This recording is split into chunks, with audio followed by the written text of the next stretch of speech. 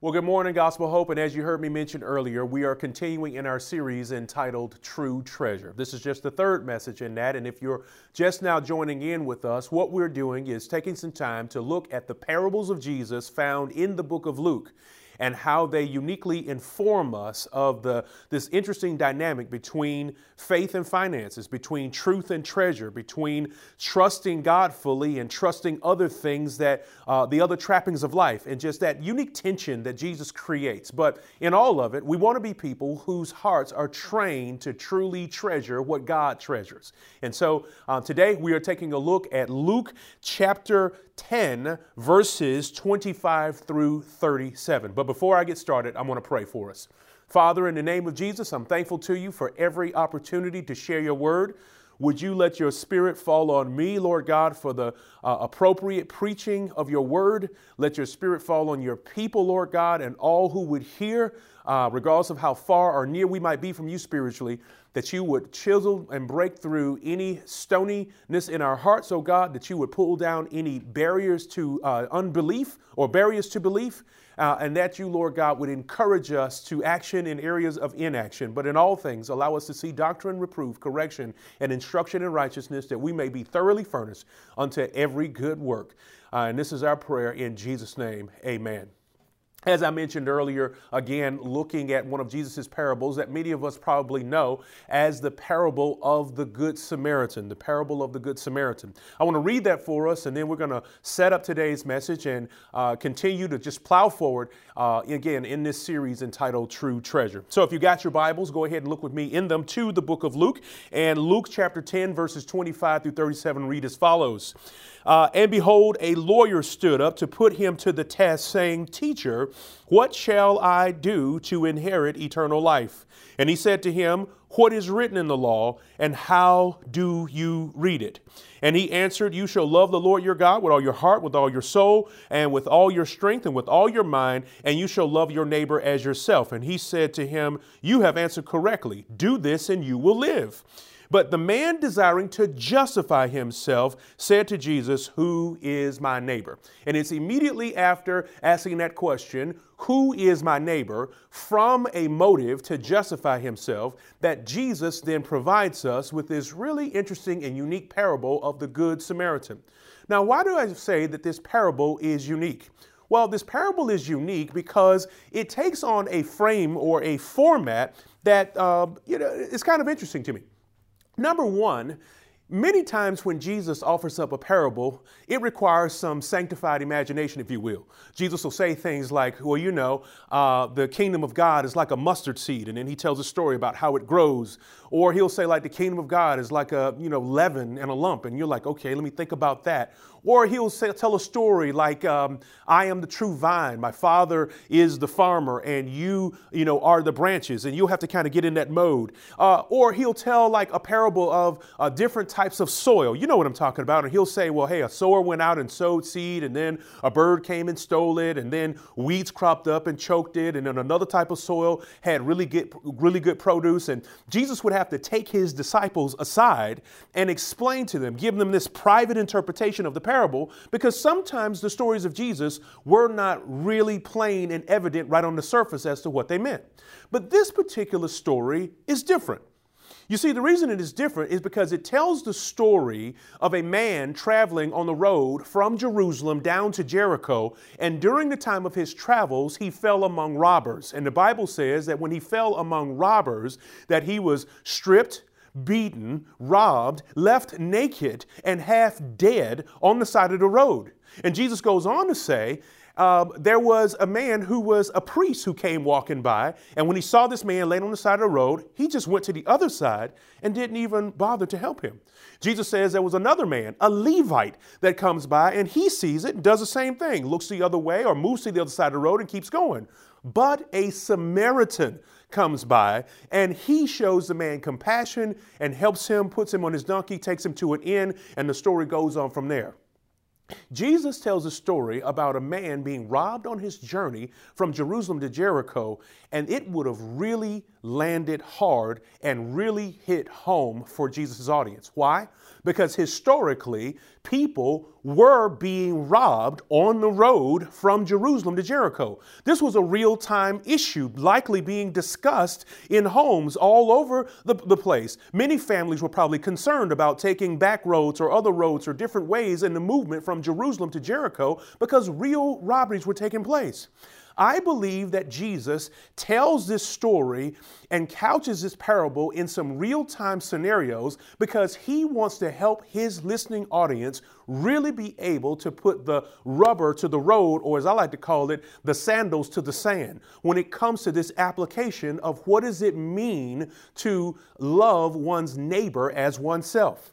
Now, don't forget that early in the story, the Bible introduces us to a lawyer who stood up in the crowd. All of the character profiles in this particular story are of optimal importance to fully understanding the parable. Now, remember, there are 4 or 5 character profiles. There is the lawyer who asked the question, the priest who was part of the parable, a Levite who was part of the parable, an unknown, nameless, faceless man who was robbed on the road headed to Jericho, and then, of course, there is the Good Samaritan. All of these identities matter and have great meaning for us in defining and understanding who our neighbor is. Now, I want you to pay also attention to what the scripture said here. As this lawyer stood up and asked Jesus this question, he sought to justify himself and therefore ask, who is my neighbor? This is an important thing to note because for a person to ask Jesus publicly, what does the law say concerning this or that, means that that person automatically believes they have the right answer and they simply are seeking justification in the eyes of their peers. And so Jesus takes what is intended to be a test of his knowledge of the law and turns and makes it a test for us. And this is the title of today's message, The Treasure Test. The treasure test. I believe in today's message, we're going to see 4 very dynamic treasure tests. And depending on how we answer these questions or how we respond to these various scenarios, we will come up with 4 primary tests that will tell us exactly what we treasure. So follow along as we look in God's word and understand the treasure test. You ready? All right. So after the lawyer asked this question, I want you to take note of Jesus' response. And again, you've heard me mention the mindset behind the lawyer's question. The lawyer ought not to be understood like a lawyer in our day. This is not during a time of the separation of church and state. Today, when we think about a lawyer, you think about a practitioner of the law, right? An interpreter of the Constitution. And then when you think about maybe a theologian, you think about someone else like me or Ryan who has another career path, having gone to seminary and all those things.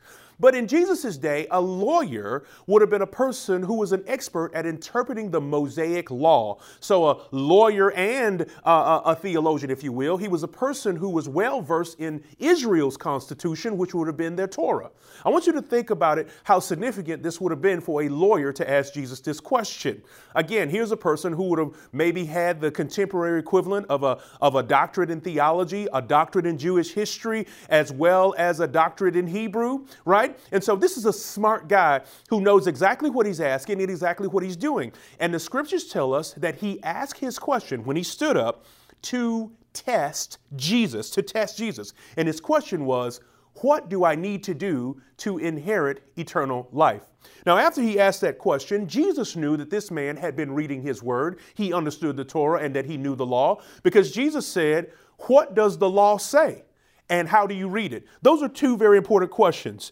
What is written in the law and how do you read it? In other words, what does the law say and how do you understand it? And the man responded accurately by saying to love the Lord your God with all your heart, your mind, your soul, your strength, and to love your neighbor as yourself. And Jesus says, all right then, well, you got it, buddy. But what the parable goes on to tell us is this, that while this man was very much living in the book may not have been living in him. And this is really the character profile of the lawyer, and it could be the character profile for many of us. Again, are you the kind of person that knows the Bible back and forward? You live in the book, but maybe the book's not living in you? You see, this man obviously knew the Bible, But if the living word of God had been living in him, he would have undoubtedly known exactly who his neighbor was, and he would have not been there to test Jesus. I think it's very important to note that this is a popular profile that many of ourselves find ourselves walking in, is that of a person, again, who is very astute in the word, but are we really astute in applying the word? And so, again, he lives in the book, but is the book living in him? James has something to say about this in James chapter 1, verses 22 through 27. Listen to this. Be ye doers of the word and not hearers only, deceiving yourselves. But if anyone is a hearer of the word and not a doer, he is like a man who looks intently at his natural face in a mirror. For he looks at himself and goes away and at once forgets what he was like. This is important. But to the one who looks in the perfect law of liberty, and he looks in that perfect law and he perseveres, being not just a hearer, not being forgetful, but he's also a doer in acts, he will be blessed in his doing. And then we skip down to verse 27. Religion that is pure and undefiled before God the Father is to visit the orphans and widows in their affliction and to keep oneself unspotted from the world. No doubt that Jesus told this parable because the lawyer who asked the question as to who his neighbor was really was somewhat and must have been negligent in defining effectively who his neighbor is. But when we look at this, we notice that from the book of James, we are cautioned not to be like the neighbor. This isn't the kind of treasure that we want to have. We want to treasure something other than what the neighbor treasured. What the lawyer treasured. Look at this carefully. In James chapter 1, verse 22, and those verses that are following that I just read, we are cautioned to be not just a hearer, but also a doer. Be a hearer and a doer. Not just to be astute in the every jot and tittle of the word, but to move from understanding the deep precepts of the word to actually applying the word.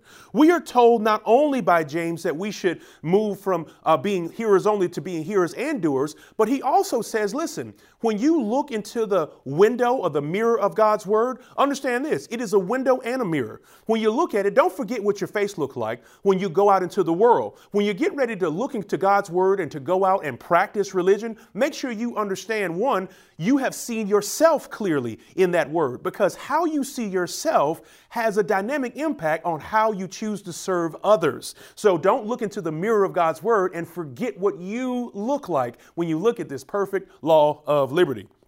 The Bible goes on to tell us that if you really want to practice good religion, if you've been in the book and you know that the book is in you, you not only will be a hearer and a doer, you not only will see the word of God as a mirror and a window where you can see your world properly and see yourself properly, but you will also practice religion that looks in to not only be holy, but to also be helpful. Look at it this carefully one more time.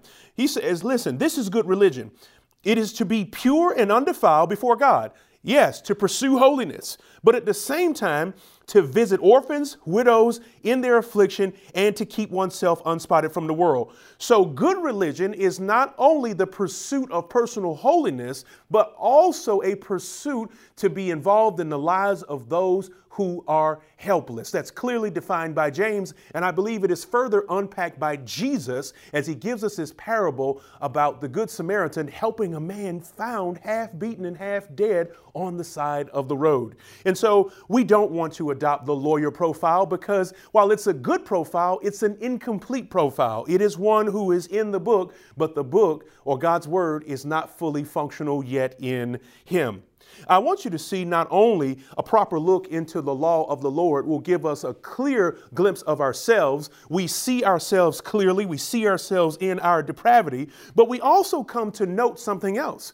The Samaritan in the passage, in the great compassion that he shows for the man who's on the side of the road, is really symbolic, or at least points us to one of the same characteristics that we see in the Savior. Take a look at Romans chapter 5, verses 6 through 8. It says here, "For while we were still weak, at the right time Christ died for the ungodly. For one will scarcely die for a righteous person, though perhaps a good person one might dare to die, but God shows his love for us in that while we were still sinners, Christ died for us. In other words, we at one point in our lives were the helpless, half-beaten, dead man on the side of the road, and Jesus Christ dared to die for us while we were yet helpless of ourselves. And that's one of the first tests of one of the first treasure tests. Do we dare to go out of our way to have compassion on the fallen? The first treasure test of 4 is this. Do we go out of our way to have compassion on the fallen? That's what the Samaritan did. If you look down there in verse 33, he saw the man on the way and he had compassion and he went over to help him. Do we dare go out of our way to have compassion? Do we dare inconvenience ourselves for those who are helpless, who are hopeless, who are around us, that need something from us? Do we dare just walk past them, or do we dare go over to them? You understand what a risky proposition this might have been? I can understand why some may not have felt compelled to go over to see what was wrong with this man and the priest, right? I mean, so you look at the life of the priest. A priest is a professional intercessor. In verse 31, it says there just so happened to be a priest. And these profiles are so important. So you got a lawyer who is super astute in the law of God. Now you have a priest who is essentially a super astute in the holiness of God or in the habits of the temple. I want you to consider for a moment the job description of a priest. A priest by description is commissioned by God to intercede for his people, to represent the issues of the people before God. He is their mediator. He is their liaison. He is the one who conducts the temple rites on their behalf. He sees the sin and the brokenness of the people of Israel and presents for them sacrifices on their behalf before God. That's what the priest does. He is a professional intercessor. But this priest moves to the other side of the road when he sees a man who has fallen in harm's way. So he is one who is called to intercede for the people, but he somehow doesn't sympathize with their need. But this is not the story of Jesus. Consider then the ethics of Jesus in the gospel in Hebrews chapter 4, verses 14 through 16. Since we then have a great high priest who have passed through the heavens, Jesus, the Son of God, let us hold fast our confession. For we do not have a high priest who is unable to sympathize with our weakness, but one who in every respect has been tempted as we are. Some of your Bibles will say tested as we have been, yet he is without sin. Let us then with confidence draw near to the throne of grace that we may receive mercy and grace to find help in the time of need. The priest here, again, a person whose job description is to intercede for the people, doesn't sympathize with the need of a man who has fallen down. But this is not the work ethic of the gospel. This is not the way Christ has moved toward us. You see, when we look at the scriptures, Christ tells us that Jesus had sympathy on those of us who are fallen down, not just empathy. He doesn't look at us from afar and see our detestable condition, laying down and falling down, walking in our trespasses and sin, unable to help ourselves, unable to get ourselves up. The total, complete, depraved victims of the devil who have been stolen, who comes to steal, to kill, and to destroy, right? And this is all that has been happening to this man. He is completely stripped of his self-sufficiency and his ability to help himself. And the priest goes to the other side, even though he is called to intercede for God's people. Let us be people who work out of the same energy and compassion that the Savior did, who we have as a high priest who is sympathetic toward our woes, sympathetic toward our issues, sympathetic to our woundedness, because he has been tempted in all points as we are, tested in all points as we are, and yet without sin. Follow me carefully, and why this matters to us when it comes to testing our treasure. It's this. We ought to be people who are moved by sympathy, not just empathy, not just feeling for people, but feeling with them. My past test, it says that Jesus is able to be sympathetic to our issues and our woundedness and our fallenness. He's able to be sympathetic, not because he himself is a sinner, but because he has been tested in all points as we are, but yet he passed. I want to say this to you. When we find people in our lives who have fallen down in some kind of way, we ought to be able to identify with them if Jesus can. If Jesus, who is perfect and unflawed, unmarred, without sin and tested in all points, if Jesus can identify, surely we ought to be, because we've been tested too and failed. But if Jesus in his perfection can identify, we ought to be able to too. We should be sympathetic to the wounds of people that we find in our lives. And so, if I've had a past test, then that past test calls me to be a tutor for someone else who I might find in a similar situation. A past test. That is, if at a past point in my life, the Lord tested me in a certain way and I passed that test, then I'm officially called to be a tutor in the lives of someone else who might be tormented or tempted by the same thing. Now, if I fail that test, guess what? I still have a call to at least show grace and mercy, to not be the first one to cast a stone, to look at the lives of people that have been broken and beat up. I got two responses when I find wounded people: to either be a tutor because I passed the test, or to be an escort of grace and to be an encourager because I failed that test too. But this is what God has called us to be, as people moved by compassion and to be sympathetic to the needs of others around us. Well, a proper look in God's word will also give me a proper look at my own woundedness and will call me to get my hands dirty in the lives of others some kind of way. Again, either as a tutor or either as a caretaker, one that would help to show people grace.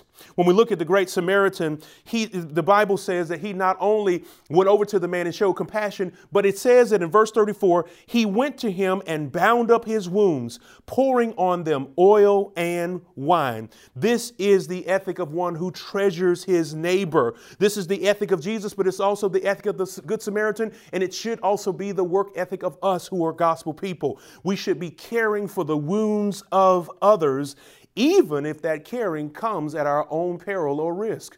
Now, let me pause there for a moment.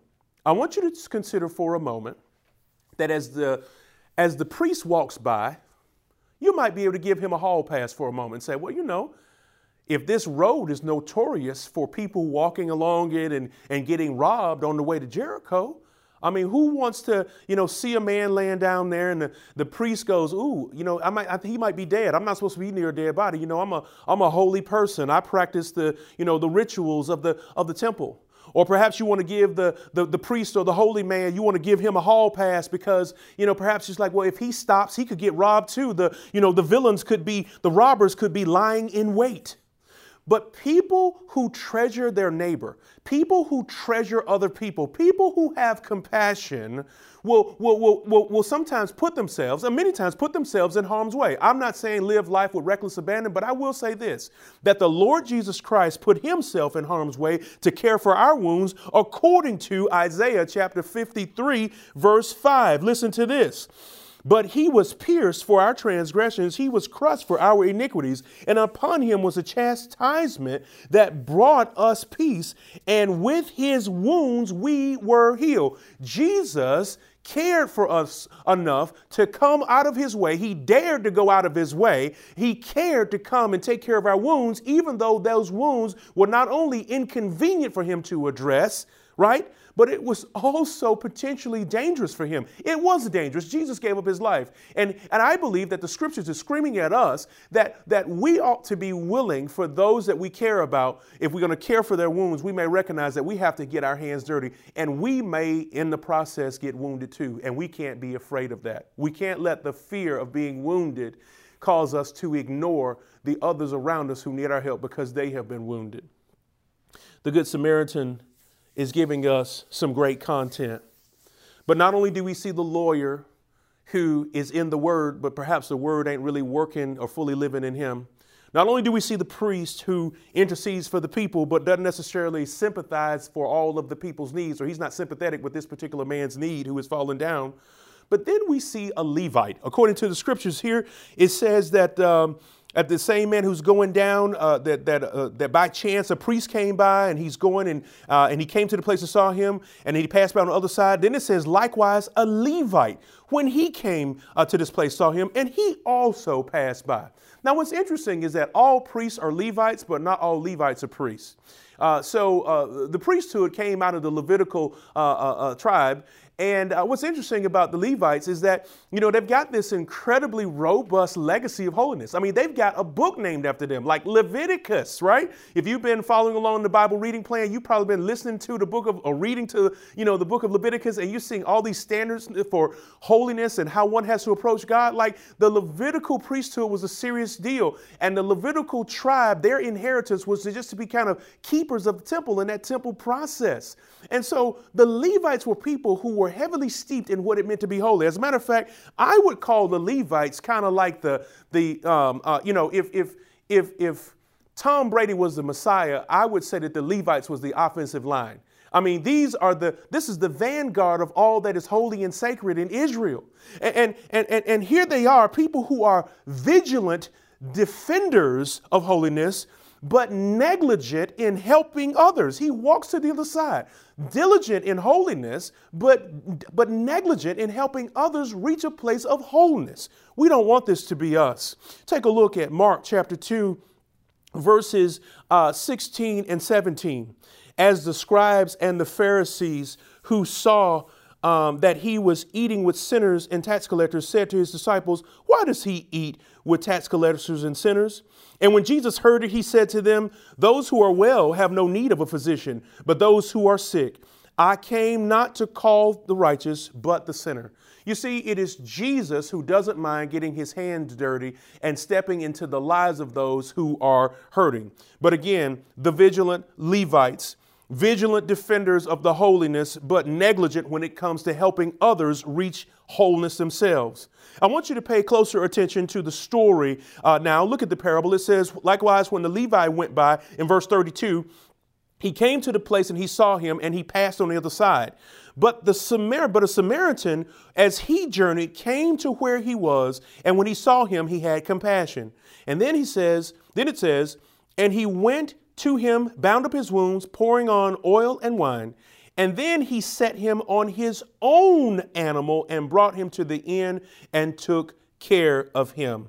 I want you to notice two things, that this Samaritan not only put him on his own animal, but he also put up his own money. It says later in the text there in verse 35, and the next day that he took out 2 denarii and he gave it to the innkeeper, saying, "Take care of him, and whatever he has need of, you go ahead and spend, and then I'll repay it when I return." What's an interesting and beautiful example about what the Samaritan is doing here is that he is taking this man's issue into his own life.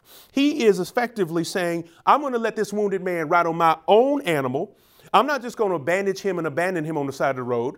He says, I'm going to put up my own denarii, which is like, 2 days' wages for a worker. So I'm not just going to drop him off at the ER and drive away, but he actually stays there and helps to take care of the man. And then he leaves funds behind to make sure that he can be further taken care of. This is a beautiful thing to see what he's doing. So a proper look at my fellow man's peril will say, if I don't do it, then who will? A proper look at another man's peril says, if I don't do it, then who will?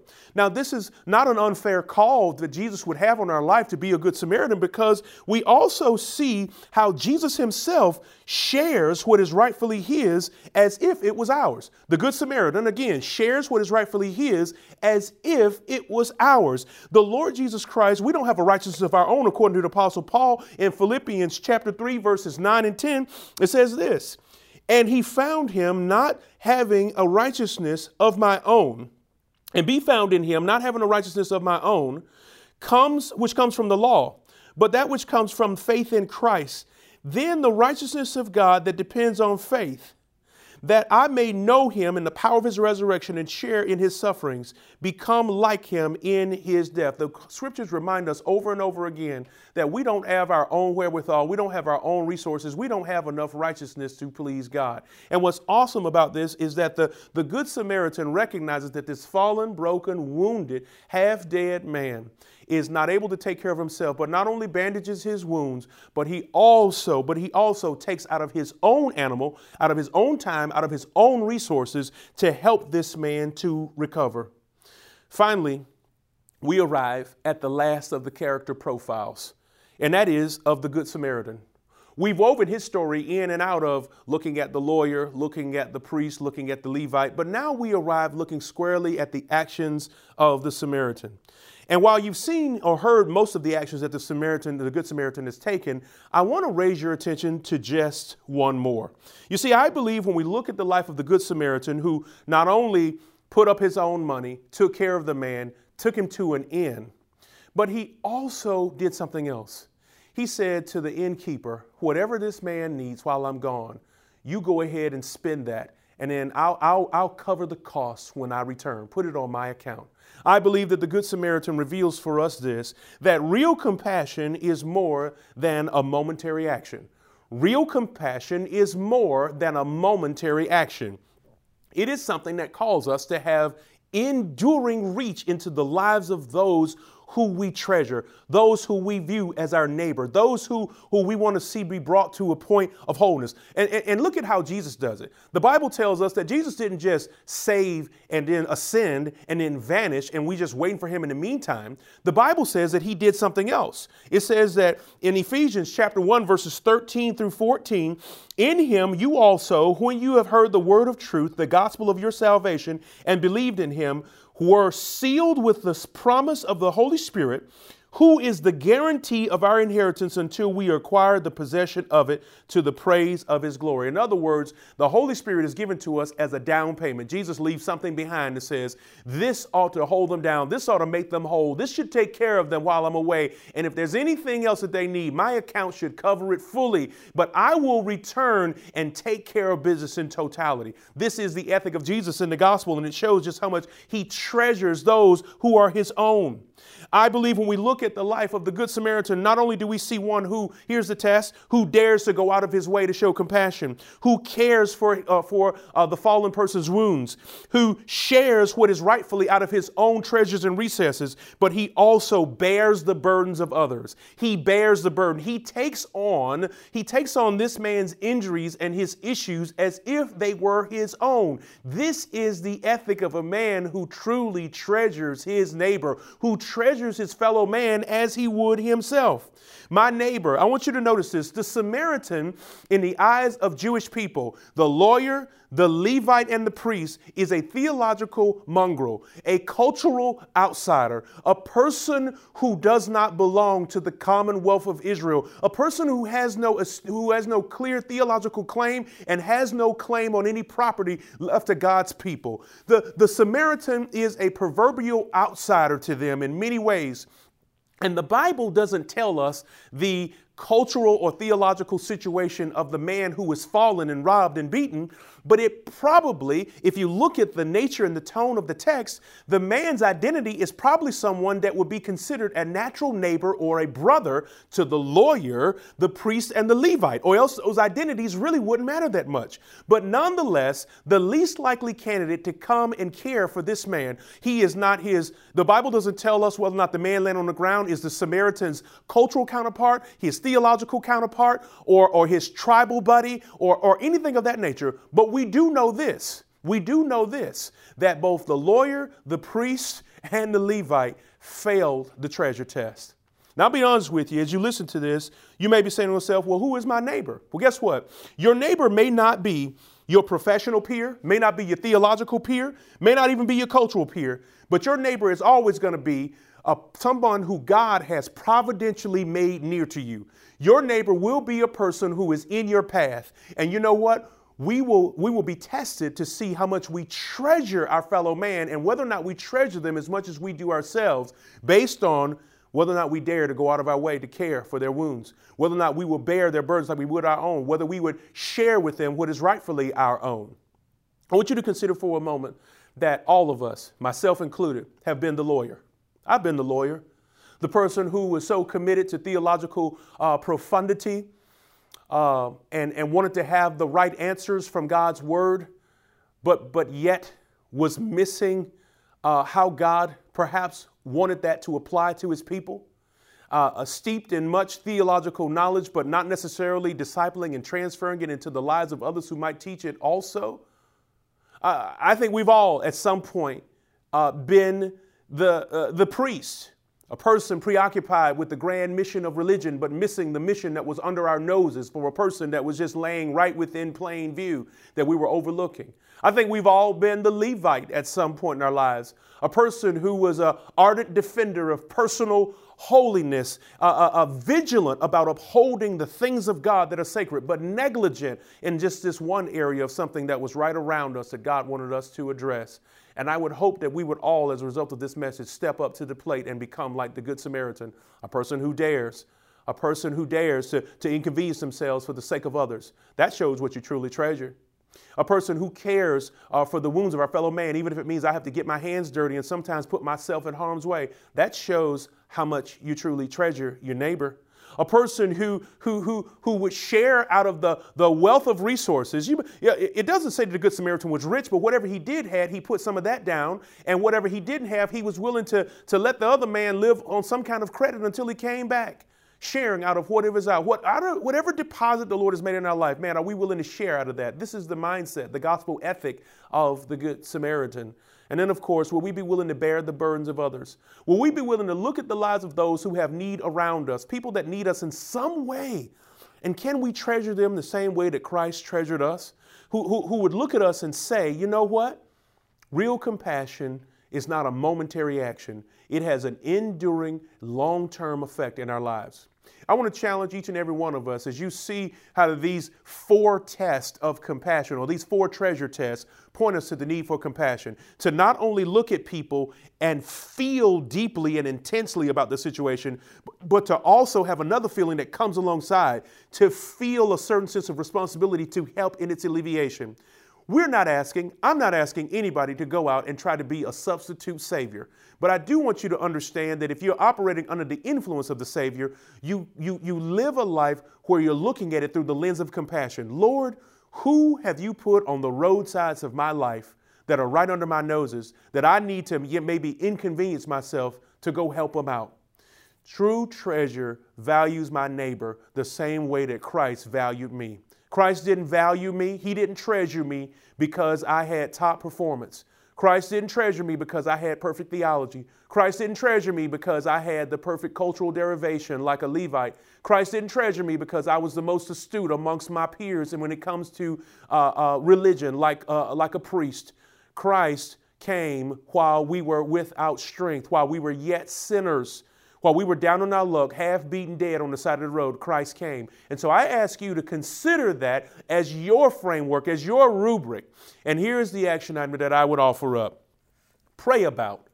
Seriously consider. And when I say pray, please don't use this as a Christian form of procrastination. It's like, well, I haven't had peace. The Lord hadn't dropped nothing in my spirit yet for who I'm supposed to help. Man, okay, pray about. Find a person. You might not even have to pray about.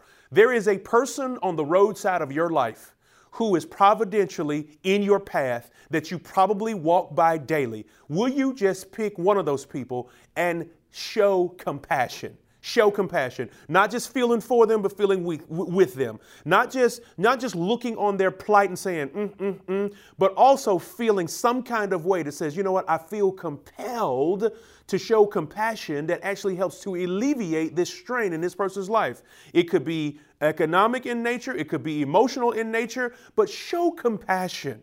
Don't feel obligated to have the solution totally worked out, but there is a person providentially on the roadside laying down in need who's helpless in every one of our lives. Would you be so kind as to dare to care for their wounds and to bear their burdens in a way that looks like what we see here in the life of the Good Samaritan? So again, this was the treasure test.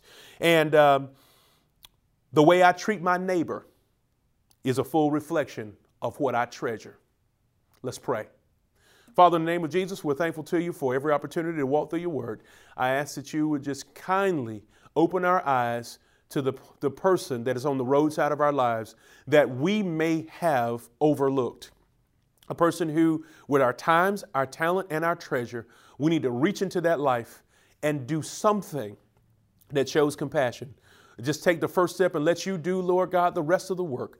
Lord God, help us to be people who walk in the same, Lord God, effort and mindset that you did toward us when we were without strength. Lord God, help us to be that kind of people. Show us the people in our lives that we need to move toward like that. In Jesus' name we pray. Amen.